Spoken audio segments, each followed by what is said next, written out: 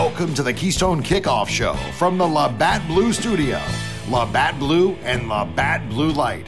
Bleed blue and white, drink blue and light. And don't forget to try the new Labatt Blue Light Seltzer Variety Pack. Available at retailers throughout Pennsylvania. And welcome back to the Keystone Kickoff Show. I'm Jim Galante with T. Frank Carr, and it's quarter number 3. You know what that means. It's time to Ask T. Frank. This is where we have T. Frank take your questions on football or recruiting or T. Frank's favorite, life in general. If you want to submit your question, you could download our app, Keystone Sports, and there's an Ask T. Frank button. Push that button and ask away. All right, T. Frank, you ready for the questions? Yes, no life advice this week because it's only been football lately, so I haven't expanded my mind anywhere. Just watching film. Okay, well, let's do this. Let's start with Carl. We'll see if we get a life question in here somewhere. Carl is from Fairfax, Virginia, and he says, it seems as though most of the offensive line players and recruits are better suited for the interior. Is Javon Williams a true tackle, though? First off, Carl in Fairfax, Virginia, that's where Tony Rojas is from, one of Penn State's top linebacker targets. So, interesting. Totally irrelevant to his question, but with Javon Williams, it's interesting. Watching his film, going to do a T. Frank's film room here soon on him. He plays guard and tackle, both tackle positions for Wyomissing. Basically, what Wyomissing does is wherever the play is going, Javon Williams will be there in front of it, whether he's pulling from the right, pulling from the left, in the middle if they're doing an inside zone. He lines up there and blows people off the ball. He's longer at 6'4" than some of the guys I've seen. So as far as potential tackles, yeah, I actually think that he could play tackle at the next level. He's lean at 300-ish pounds, great size, and I think a little stiff, but not too stiff where I think he can't play on the outside. So a good comparison in my head actually is Ryan Bates when I watch him. He's bigger than Ryan Bates as far as he's got longer arms, and I think eventually he'll be a bigger football player. But as a high school football player, he kind of reminds me of Ryan Bates, of how he moves, how he acts on the football field. So, yeah, he could play tackle, I think. I think that's where I land on that.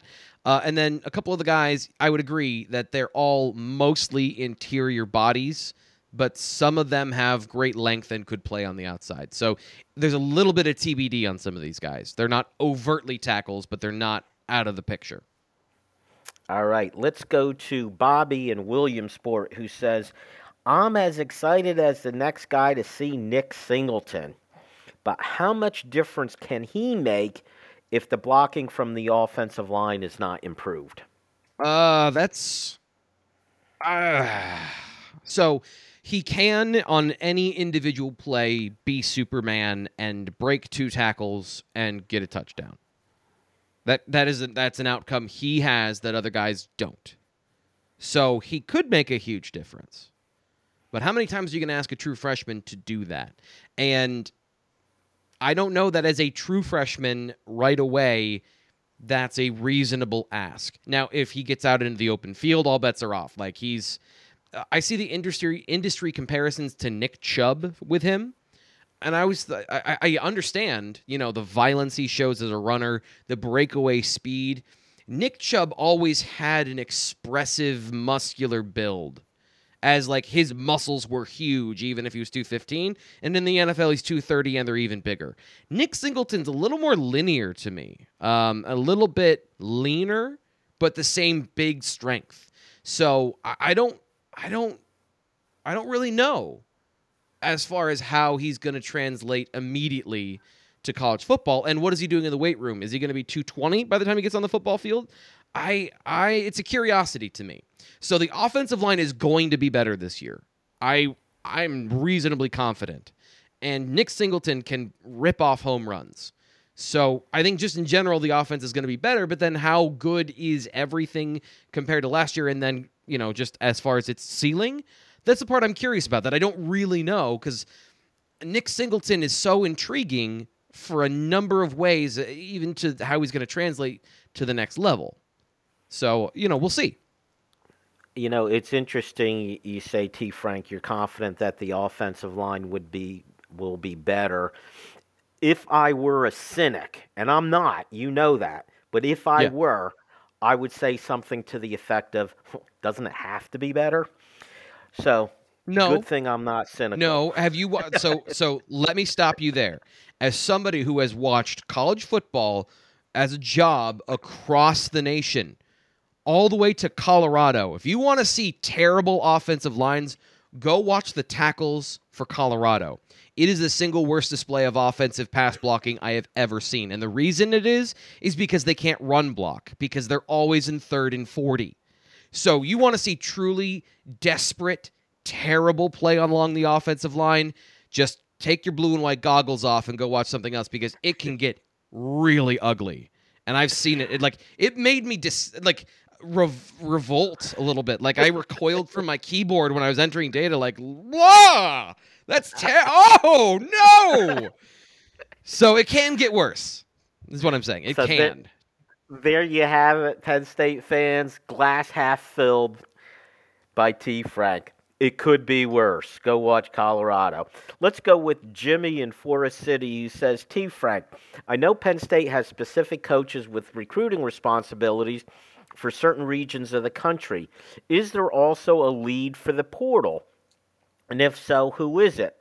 Last year with Tangelo and Ibikiti, we quickly filled 2 positions of need. Tinsley is a real nice get, but I think we have bigger needs at offensive line and linebacker. Why haven't we been able to seal the deal this year for those positions of need? First of all, they did. Obviously, Yep. Jimmy's question came before Yep. Hunter And they're not Norzad done. made his commitment. So they're not done in the portal. There's still, I think, another offensive lineman that we've been tracking as far as the guy they'd be interested in.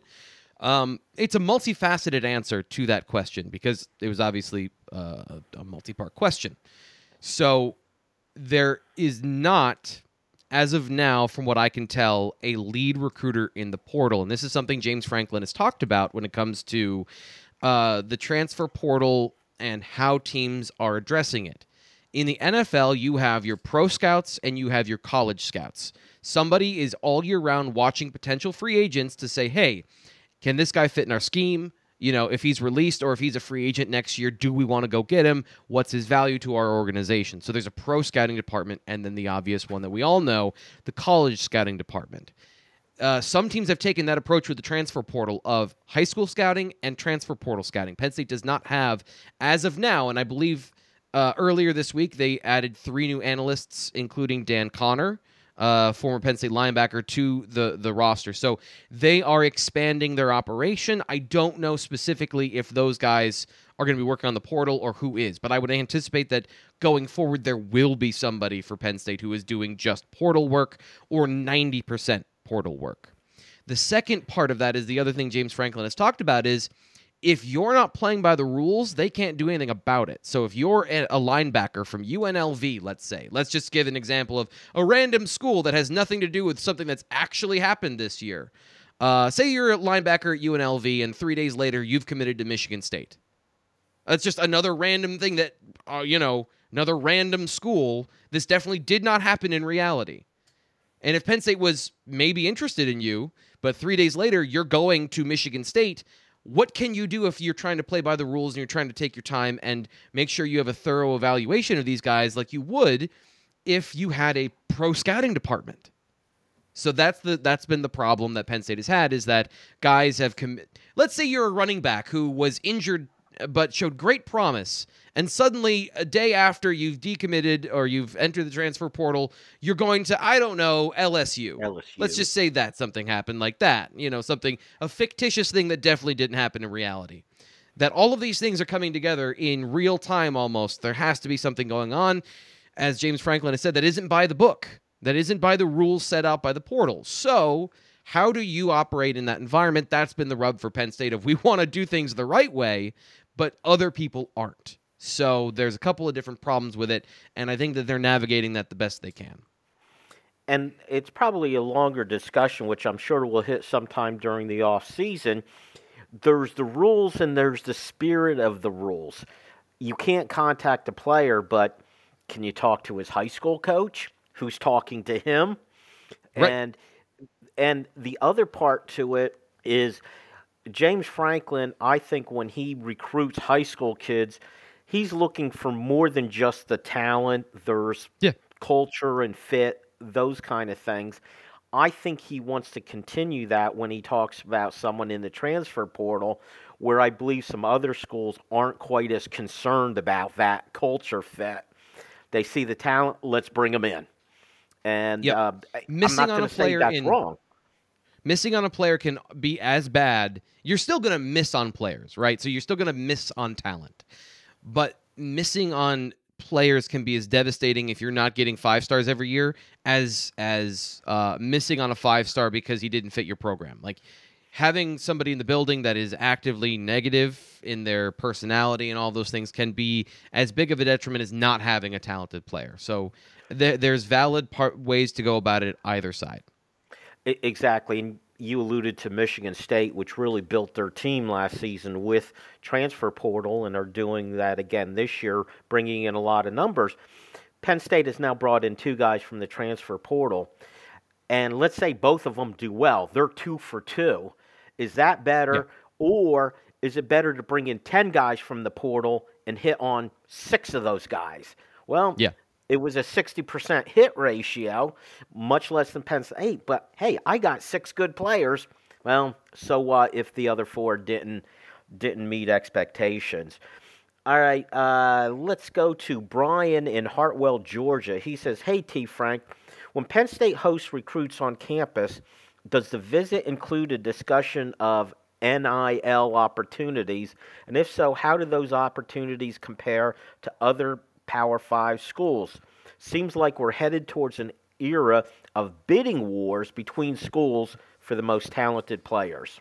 Do you notice that Brian is in Hartwell, Georgia? He's in Georgia asking that question? Yeah. So I've never been recruited by Penn State. I've met Brian, by the way.